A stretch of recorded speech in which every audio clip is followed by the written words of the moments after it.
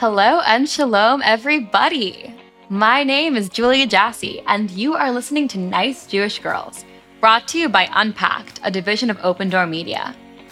On today's episode, the woman that we have the honor of sitting down with is a lawyer who has argued in front of the Supreme Court and changed legal precedent. Yes, I am talking about none other than the queen herself, Aliza Lewin. Aliza Lewin is truly a part of making Jewish history. She's dedicated her life to advocating for the community by using the law, and she's done this in every hall of power. Aliza has been involved in some of the most transformative cases affecting the state of modern US Jewry. And so, during this conversation, I'll be asking her about all of this. How can the law be a tool to advocate for the Jewish community? What strength is there in women taking the helm of creating this legal change? How has the change she's made in the community affected her own relationship with Judaism? I am so excited for you guys to meet her. Let's do this thing. Aliza D. Lewin is the president of the Louis D. Brandeis Center for Human Rights Under the Law, or LDB for short, a nonprofit organization established to advance the civil and human rights of the Jewish people and promote justice for all. The Brandeis Center conducts research, education, and legal advocacy to combat the resurgence of anti-Semitism on college and university campuses. In 2014, Lewin argued the Zivotofsky v. Carey case before the U.S. Supreme Court, a case involving the constitutionality of a law granting any American citizen born in Jerusalem the right to list Israel as the place of birth on his or her passport. It's colloquially known as the Jerusalem Passport case. Ms. Lewin brought this pro bono case to a successful resolution in October of 2020, when Secretary of State Pompeo revised the U.S. passport regulations and Ambassador David Friedman presented her client with the very first U.S. passport to list Israel as the place of birth for a U.S. citizen born in Jerusalem. Ms. Lewin also successfully represented the Boyum family in its landmark tort litigation, which established the right of American victims of terror to obtain damages under American law against organizations that knowingly provide financial support to international terrorist groups. Aliza Lewin is an incredible woman and a personal mentor of mine, so I'm very excited to have her with us today here on the show. Thank you so much for joining us today, Aliza. Hi, Julia. It's a pleasure to be here. Amazing. So as always, I want to start right from the beginning. Can you tell us a little bit about where you're from, what your background is as a Jewish woman, what your experiences have been along that vein? I grew up in Washington, D.C., and Judaism has always been a part of my life. I come from an Orthodox Jewish family. I went to a Jewish day school through 9th grade.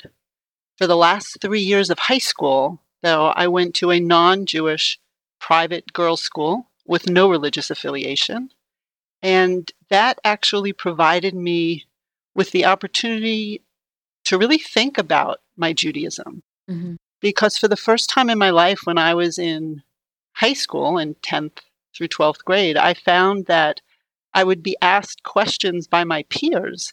They'd want to know why I had certain customs or practices. They wanted to know what the reason was for these certain different observances, religious observances. And I found that suddenly I actually had to dig into all the information I'd learned over all those years in the Jewish day schools to answer the questions. Mm-hmm. And sometimes I'd have the answers at my fingertips, and other times they'd ask me questions and I actually didn't know the answers. And I was fortunate enough that I was still living at home.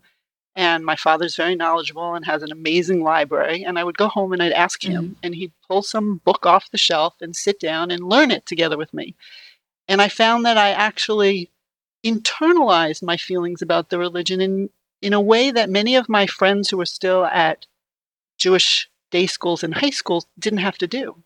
I really had to think about, well, do I really believe this? Or, why am I doing this? And I found that by the time I finished high school, I had really internalized my faith and my convictions much more than some of my peers. Mm-hmm. And I saw that a lot when I went to college. This story of mentorship and of being given the tools to figure things out for yourself and using those tools to come to grips with things that take people a lifetime to come to grips with. It seems like that's played a really strong role in your life, especially talking about your father's library and For anyone listening who is unfamiliar, Eliza Lewin and her father are both really successful and incredible lawyers. Has this legacy of continued knowledge been an impactful role in you deciding to pursue a career in law? Sure, absolutely. I mean, my father has had an enormous influence in my life. My father, Mm-hmm. as you mentioned, is Nathan Lewin. He's a bit of a legal legend, particularly in the Jewish community. While he is a appellate litigator, constitutional law expert, white-collar criminal defense attorney, he has always, throughout his career, devoted a significant amount of his time and energy to legal work on behalf of the Jewish community. Mm-hmm. So while he's argued 28 cases before the Supreme Court, Wow. several of those have involved issues of religious liberty. He argued the case involving the right to wear a yarmulke in the military. He argued the case before the Supreme Court of the right of Chabad Lubavitch to put up the large Hanukkah menorahs in the public square. And those are just a few. Mm-hmm. So I grew up in that environment. But it actually goes back even further than my father. My father's father was also very much an advocate on behalf of the Jewish community. My father was born in Poland, in Łódź or Łódź, before the war.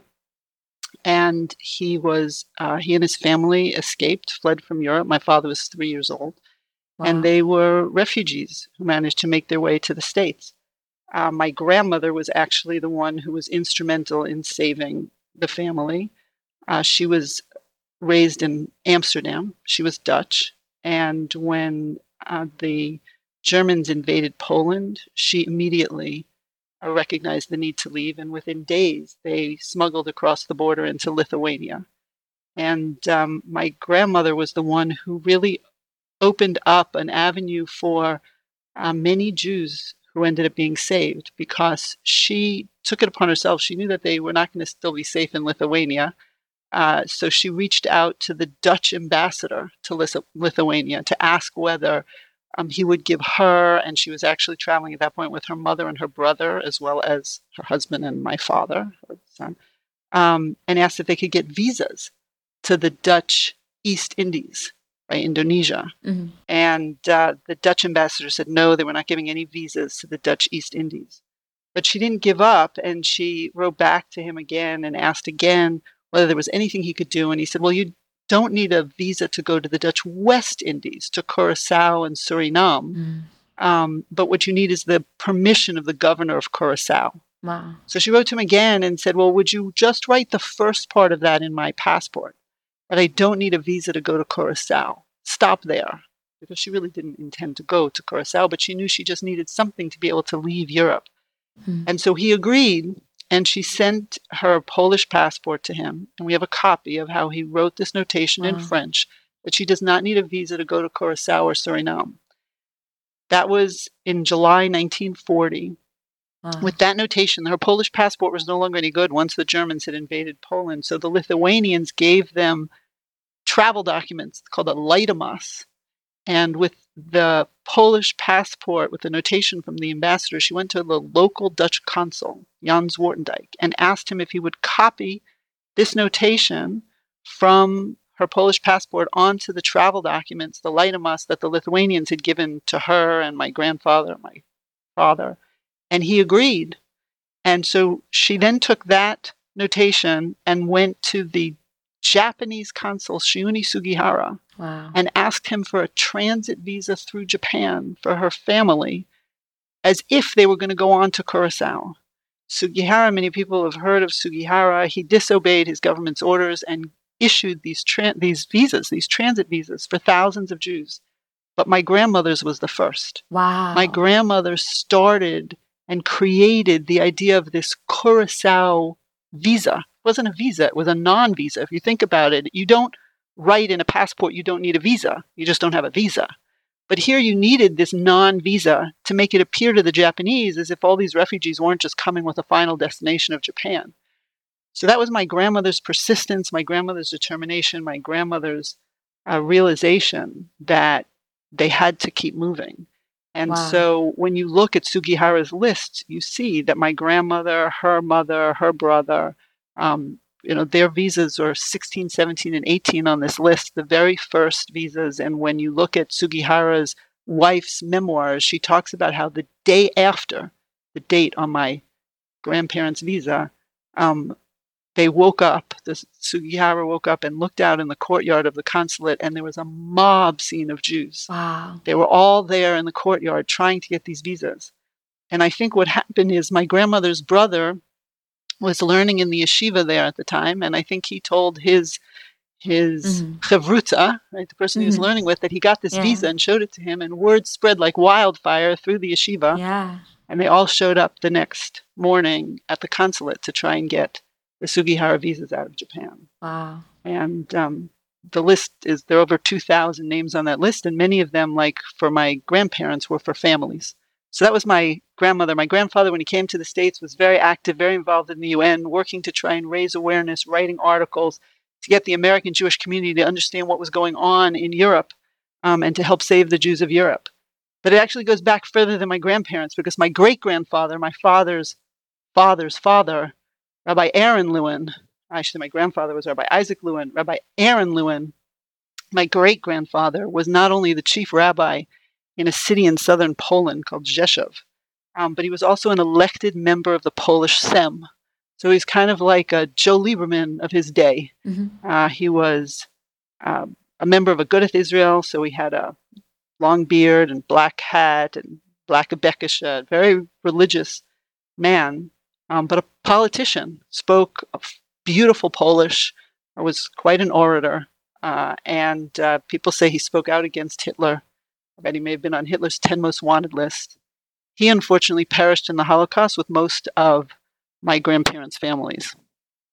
And so I grew up, my great-grandfather also wrote a commentary on the Bible, very insightful commentary on the Bible. And so I grew up on the one side with parents and grandparents and great-grandparents who survived, who some didn't, the Holocaust. So that was very much a real part of my upbringing on that side of my family. On my mother's side of the family, she's also was very involved in the Soviet Jewry efforts. She was instrumental in gaining the release of a family, Carmela and Zev Rice, who were some of the longest-term refuseniks. They'd been in refusal for 18 years when my mother got involved in their case, and were able to, through her efforts, to actually get them, gain them their freedom, and enable them to move to Israel.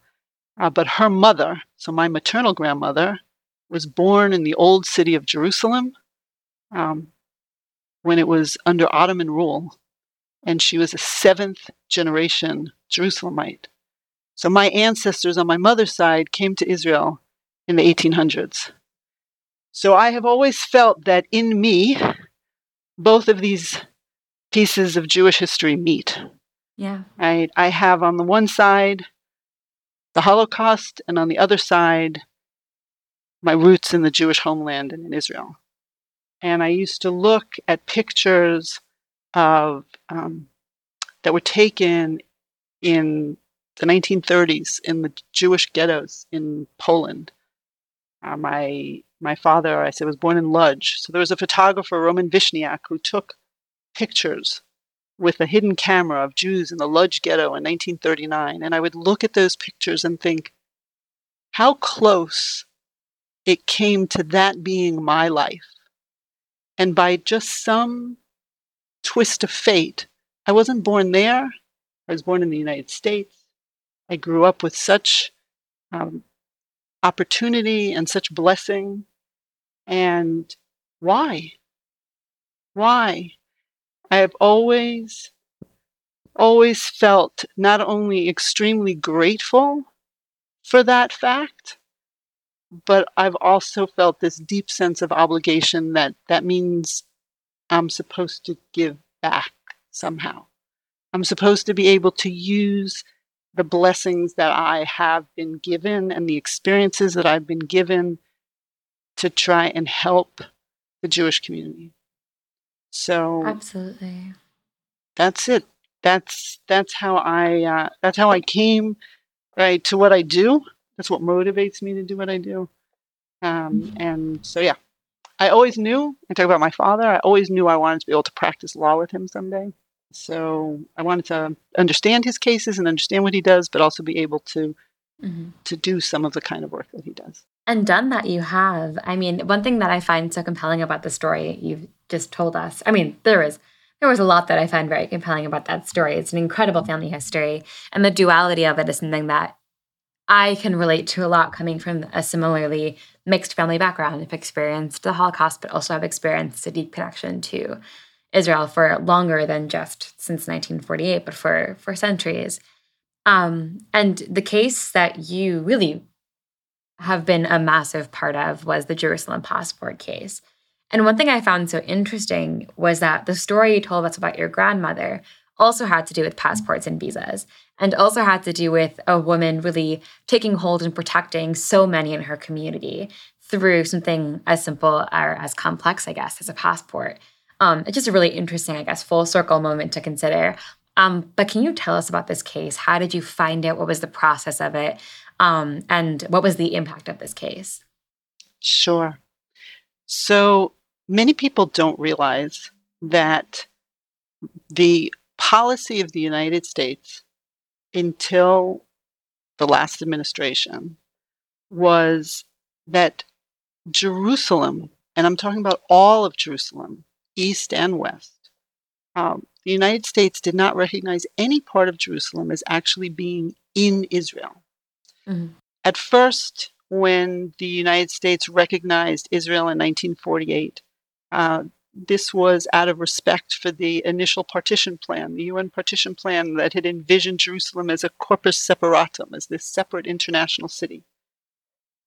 After 1967, the rationale was, well, the future status of Jerusalem needs to be determined in peace negotiations. And so until that happens, the United States is not recognizing Israel's sovereignty, formally recognizing Israel's sovereignty over any part of Jerusalem.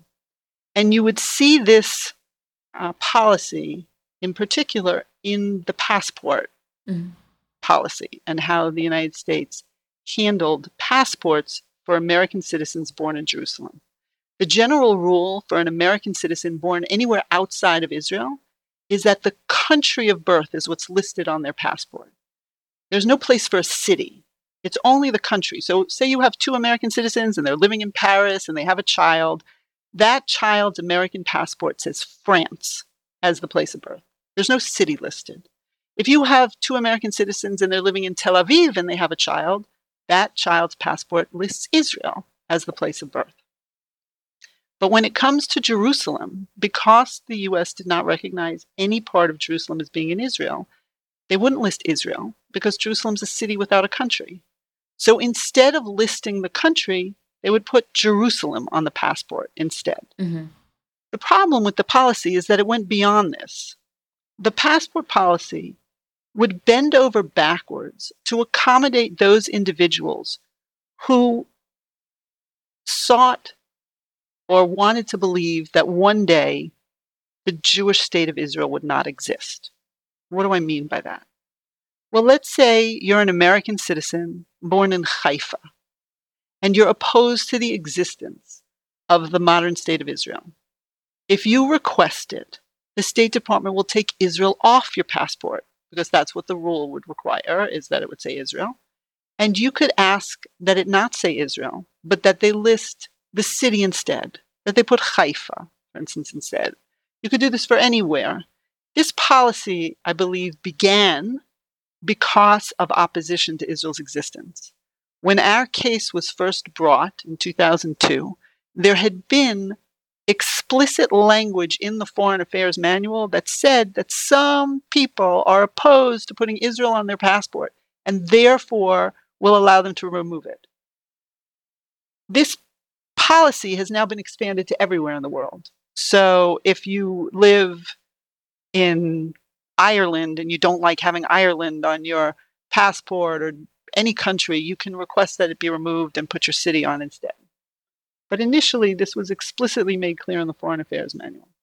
But it goes beyond that, right? If you're living in, you're allowed to put West Bank as a place of birth, you're allowed to put Gaza Strip as a place of birth, and if you're born anywhere in Israel, it can be even in Tel Aviv, Haifa, areas that have been under Israel's control since 1948. If you're born before 1948, the State Department will list Palestine as your place of birth if you request it. Mm-hmm. That is even though the general rule is that you must list the current sovereign over that area as the place of birth. So, for example, I know someone who was born in Kiev when it was part of the USSR. Mm-hmm. His passport lists Ukraine as his place of birth. He doesn't feel Ukrainian. He wasn't Ukrainian. But you have to list the current sovereign. So for him, he has to list Ukraine. But for somebody born in Tel Aviv before 1948, if they want, the State Department will go against the rule and list Palestine as the place of birth. Mm-hmm. So in 2002, Congress passed a law to try and correct this inequity. And the law passed overwhelmingly. And what it said is that while the default would still be to list Jerusalem as the place of birth for an American citizen born in Jerusalem, if a citizen born in Jerusalem requested it, the State Department shall list Israel as the place of birth on the U.S. passport. Mm-hmm. I should note that in 1994, Congress had passed a law that said that American citizens born in Taiwan, Oh, wow. may list Taiwan as their place of birth on the U.S. passport. Wow. And that was, even though we don't recognize Taiwan as sovereign, Mm-hmm. and in fact, the Chinese were livid when the U.S. passed that law. In fact, they stopped issuing visas to individuals whose passports had Taiwan as their place of birth. Wow. So to appease the Chinese, the State Department at that time issued a proclamation and put a notice in the Foreign Affairs Manual saying this does not change our foreign policy or our position on Taiwan. We still recognize China as sovereign over Taiwan. We're just letting these individuals self-identify as they choose. They want to acknowledge or feel that it's noted that they were born in Taiwan. And the Chinese were appeased, and to this day, people can put Taiwan as their place of birth. And when they put Taiwan on the passport, each one of those passports is like a thumb in the eye of the Chinese because you see Taiwan. With the Jerusalem passport case, if people put Israel as the place of birth for those people born in Jerusalem, no one knows whether that individual is born in Tel Aviv, Haifa, Beersheba, Ashdod. Nobody knows because they all just say Israel. And yet, after that law was passed, President Bush issued a signing statement when he signed that bill into law. This is the younger President Bush. And he said, we're not going to follow this section of the law. It was a smaller section of a much larger law because it impermissibly interferes with my authority to exercise foreign policy. So you want to know how this case came about? I will tell you that the Congress passed the law. President Bush signed this signing statement, and a few weeks after the law was passed and the signing statement was issued, a really good lifelong friend of mine gave birth to her third child. It was her first child in Israel after they'd made Aliyah. And the baby was born in Shaare Zedek in West Jerusalem, part of Jerusalem that's been under Israel's sovereignty since 1948. And so when I called her up to wish her a mazel tov, I told her about this new law, and I suggested that when she went to get the baby's passport, she might want to try and test this law. And so she and her husband did. And when they asked for the passport to say Israel, the clerk at the consulate told them, no, it doesn't matter what the law says, the passport's going to come back saying Jerusalem. And sure enough, it did. And I joke that is when Menachem Binyamin Zivotofsky became Lewin and Lewin's youngest pro bono client. And the case meandered through the courts, up and down. It went to the Supreme Court twice. It's pretty unusual. It went to the Supreme Court twice. It took over 13 years in the courts, 14 years in the courts. For the first argument, my father argued in the Supreme Court. That was his 28th argument, Supreme Court argument, and I argued the second time it reached the court, which was my first Supreme Court argument. And I will tell you that although my father was encouraging me to do the argument and the client was encouraging me to do the argument, I was very, very hesitant to do the argument because while my father and I have a law practice together, We have very different, um, I should say, pieces of the practice that we enjoy. My father loves to get up in court. He loves the adrenaline rush. He loves the arguments, with whether it's appellate arguments or examining witnesses. I much more enjoy kind of the mediation. I've been trained as a mediator. I like to try and see if I can bring the parties to reach a negotiated settlement. So the joke always in our firm was, you want to negotiate a settlement, go talk to Aliza. You want to litigate the case, go talk to Nathan Lewin. And what that meant in actual practice was that if we had oral arguments, I gave them to my father to do, and I sat second chair. So this wasn't only going to be my first Supreme Court oral argument. This was my first argument in any appellate court. Wow.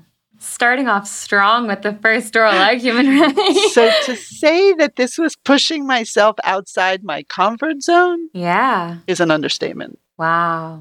I really was unsure whether I was ready to step into my father's shoes and try and take on this case.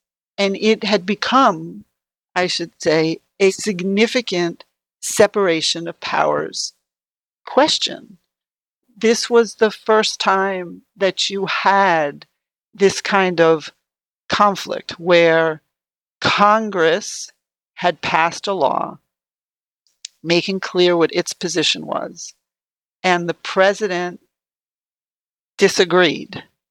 And the question was, which governs, right? Did Congress have the right to pass this law governing passports?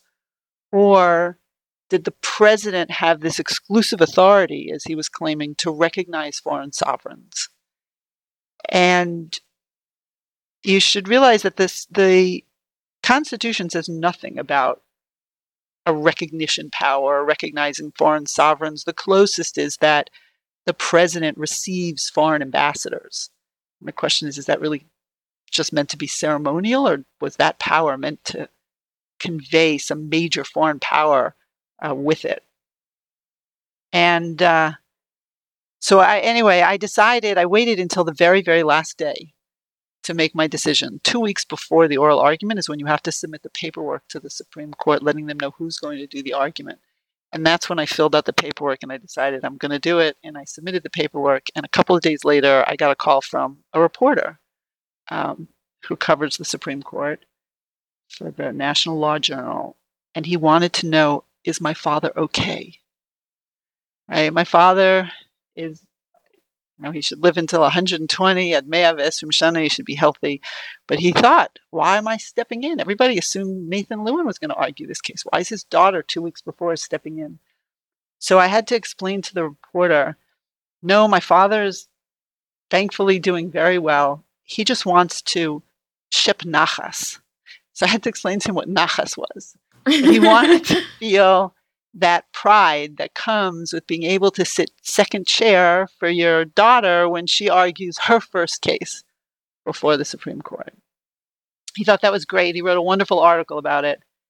And one of the things that we had done is we had scheduled at Georgetown, the law school, they run and offer to do moot courts for attorneys who have Supreme Court arguments. So we had scheduled a moot court, thinking that it was going to be my father who was going to be arguing the case, for just a couple of days. It was a Thursday right before the argument, which was the following week. And the reason was my parents always spend the high holidays in Israel, and the argument was at the beginning of November, just after the holidays. And so this was to give my father time to get back. So I get a call when the National Law Journal article comes out, is the day before this moot court, and I get a call from a person who's organizing the moot court that night, and they say, wait a minute, who are we mooting tomorrow? Is it Nathan Lewin or Aliza Lewin? And I said, you're mooting me. So we show up the following morning, and there's a professor there with his class come to observe, and they say, we were just talking among ourselves and decided that this really is one of the ultimate gifts that money can't buy, for a parent to give a child an oral argument before the Supreme Court. That's amazing. I mean, truly, I can't think of something that's a better passing of the baton. You're giving your daughter the chance to, I mean, actually, I retract that statement. He didn't give you that chance. You studied, you went to law school, you became a really strong lawyer, and then you got that chance for yourself. And he just happened to be lucky enough to watch his daughter do it. So I think that respect has to go to you first and foremost. Sure. So with the Zivotofsky case, at the end, I argued it. I answered 51 questions in 30 minutes. And at the end of the day, I came away feeling pretty good about that argument. In fact,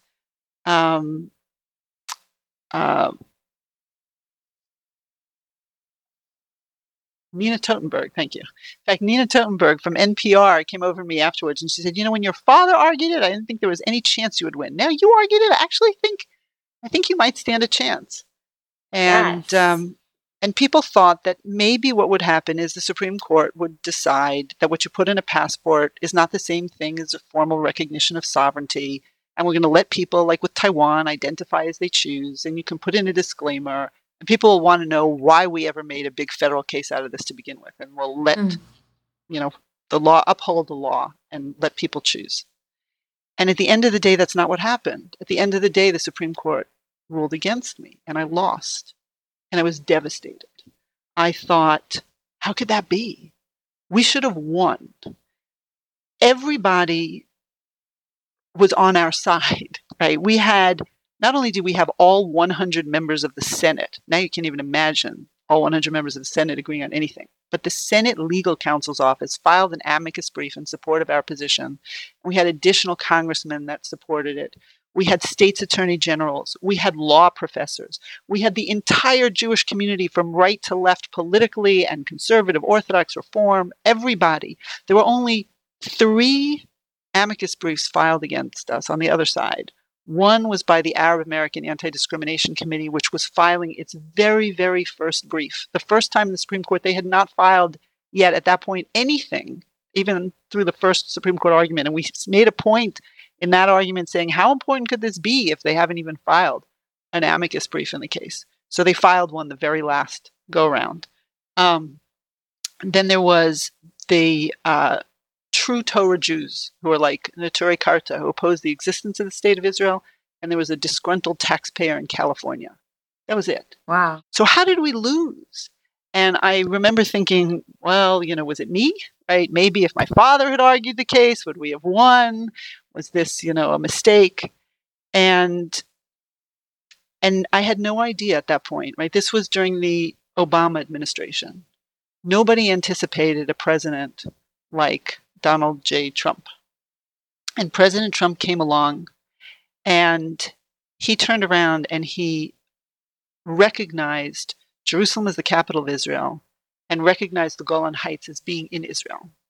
What many people don't realize is that when the Supreme Court ruled in the Zivotofsky case, part of that opinion held that the president of the Supreme Court has the exclusive authority to recognize foreign sovereigns.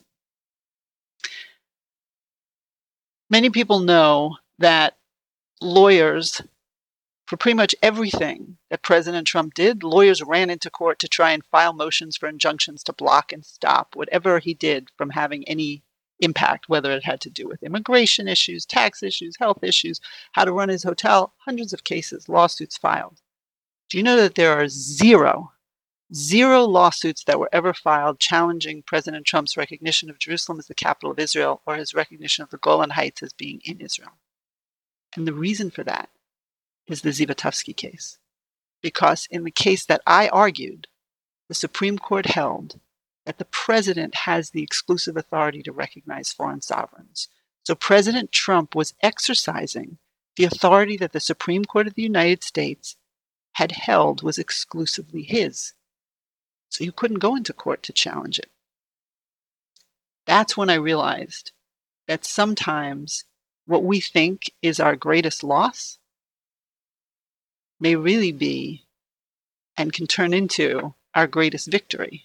Right? I had no idea. And to just go back for a minute to my perspective on life, which comes from my faith, I honestly believe that everything in this world happens for a reason. And we just, with our small perspective, with the short amount of time we're here on this earth, we don't always understand why it happens. We just have to have faith that it's happening for a reason, and gam zu l'tova, it's all for good, even if we can't see it. And if we're blessed, if we're truly blessed, we'll live long enough to see that arc, to understand why something that we might have initially perceived as bad is not really bad, but can be used and becomes something that was necessary for good. That's one of the lessons that I really took away from the Zivotofsky case. And I will say, as you say, I continued to work. And after President Trump made these declarations and recognized, it took some additional time, but finally in October 2020, the passport policy was changed so that today, any American citizen who requests it, an American citizen born in Jerusalem who requests it, the State Department will list Israel as the place of birth on their U.S. passport. That's incredible how, this case began in 2002 and it ended in 2020. So it's 18 years. That's longer than it takes to even study to become a lawyer that took for this case to come to fruition. And I love the point that you made, that you might think that you're at a loss, but that actually could lead to a win down the line that you don't see coming. And it's a really incredible story. And it shows how much persistence there is needed to be a lawyer arguing in front of the Supreme Court. And it's an incredible story. And I find that oftentimes your perspective, like you'd mentioned, is so inspiring for so many people. And part of how I've had the honor of getting to know you. As a short aside, I'm going to re-ask the question so it's easier for the audio to flow. Part of how I've been honored enough to get to know you over a year now has been through this mentorship role. And you've been instrumental in helping so many college students to find ways to advocate for protecting our help so many college students to advocate for ourselves in the wake of a massive rise of anti-Semitism, especially in the past few months with recent clashes between Israel and Gaza. As anti-Semitism has increased since then, you've been a huge role in giving students the tools to defend ourselves.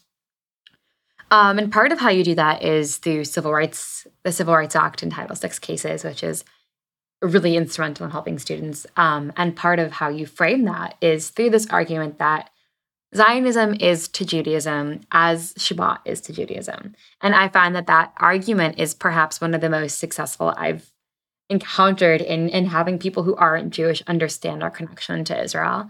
Could you lay that out for us and explain to us how that works? Sure. I realized when I started speaking with students on a regular basis that one of the real misunderstandings out there is that people think that the Jews' support for or connection to Israel is just a political perspective. It's an attitude or support for a certain maybe policy. That's not it at all, right? What people don't realize is that Jews are not just a religion, right? It's true, we share a common faith, but we also share this deep sense of Jewish peoplehood and a shared history and a shared pride in our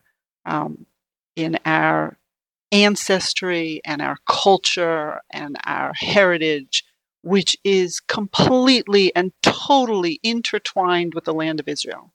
You cannot separate our history and our people from the land of Israel.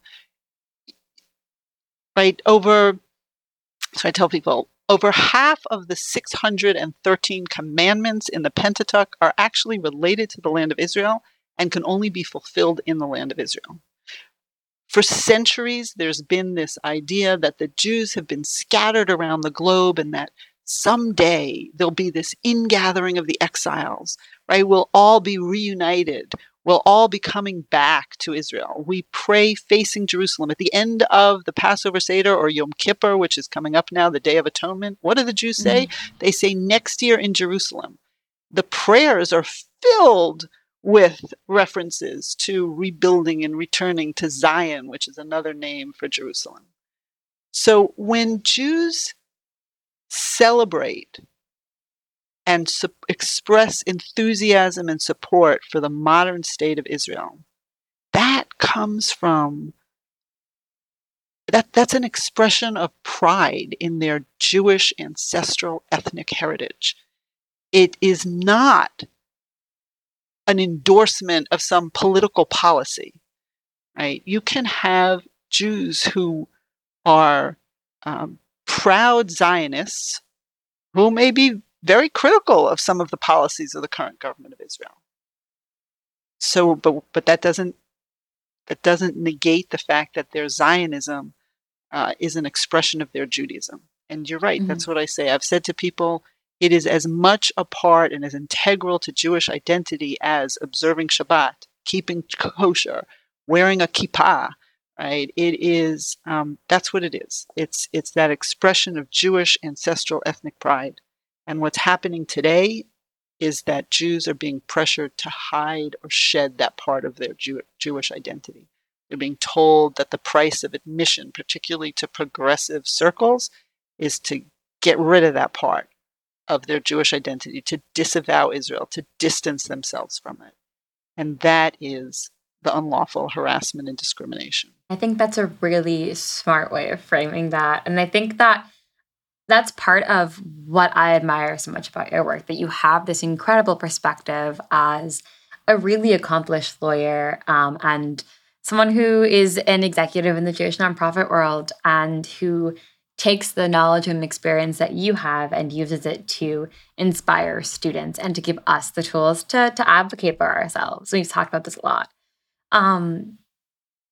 Which really brings us to the purpose of this podcast, which is we want everyone listening to it. I mean, particularly in this case, young Jewish women, but really for everyone listening to this podcast, to feel like they have access to mentors in the field who might never get the chance to meet you, who might never have the chance to sit down and have a conversation, but can listen to this episode and leave with some sort of knowledge we wouldn't have otherwise.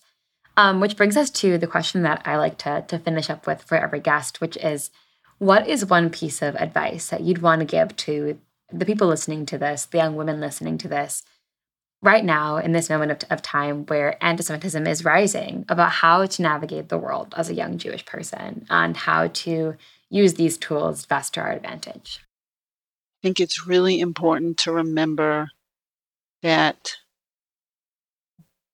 the best response to bias and hate is self-confidence and pride, right? We cannot let others define us. We need to delve deeper and learn more and feel stronger and prouder about who we are and what we are. And the answer is not to try and hide what makes us different. It's to embrace it and to celebrate it and to educate the world about why it is so precious and so special. And that's I think what I would say in terms of the anti-Semitism. In terms of just mentoring on a more general level, I would say, and this comes from my Jewish perspective again, I believe that every single one of us is here for a reason.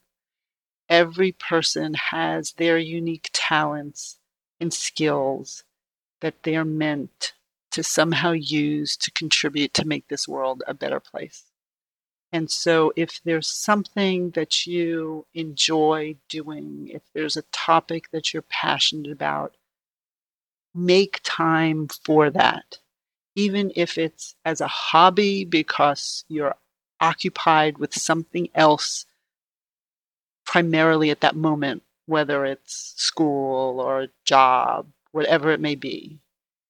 Because if you keep at that long enough, you will find a way, I believe, to work that into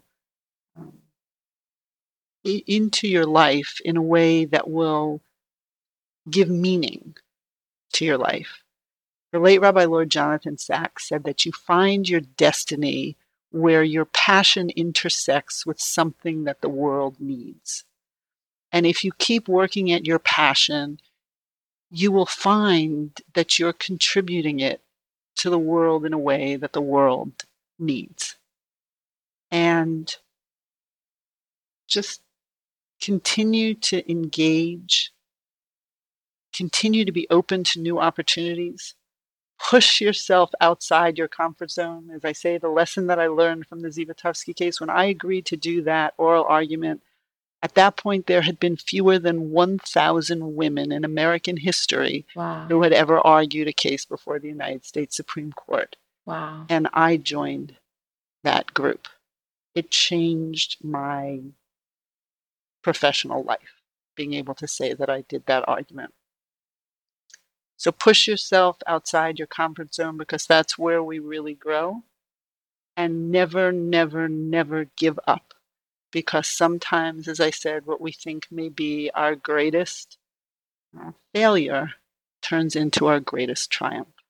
Aliza Lewin, you are absolutely incredible. One of the most incredible women I've ever had the privilege of getting to know as a mentor and professionally. And I'm very grateful that you took the time to speak with us today and that everyone got a chance to hear your story, because it's just unbelievable. So thank you so much for being here with us today. Thank you so much, Julia, for inviting me, and I wish you the best of luck with all your endeavors. Thank you so much. One of my favorite parts of hosting this podcast has been the impact that it's had on me on a very personal level. I get to sit down with some of my own mentors, some of the people who have shaped me into who I am today, who I look up to as role models. And I hope that you listening have also experienced this impact in some way. Aliza is a really perfect example of this. She's accomplished more than any of us could ever dream of, really. And beyond her accomplishments, she's this incredible woman who gives back to the community she comes from. She advocates for the Jewish people. She is this incredible example of powerful womanhood. And she does this all while mentoring young people to follow in her footsteps. Truly, I'm so inspired by Aliza Lewin and all women like her. And this, my friends, is where we'll leave you for today's episode of Nice Jewish Girls. Hopefully a bit smarter and a bit more inspired. I would love, love, love to hear your feedback. Email me at podcasts@jewishunpacked.com. And don't forget to join us next week when we'll be speaking with independent filmmaker Paula Eisel. Nice Jewish Girls is a production of Unpacked, a division of Open Door Media. Rivki Stern is our producer, and I am your host, Julia Jassy. Check out JewishUnpacked.com for everything Unpacked related, and subscribe to our other podcasts. Check them out and let me know what you think. And don't forget to follow Unpacked at all of the social media places. Just look for @JewishUnpacked. Talk to you later, ladies.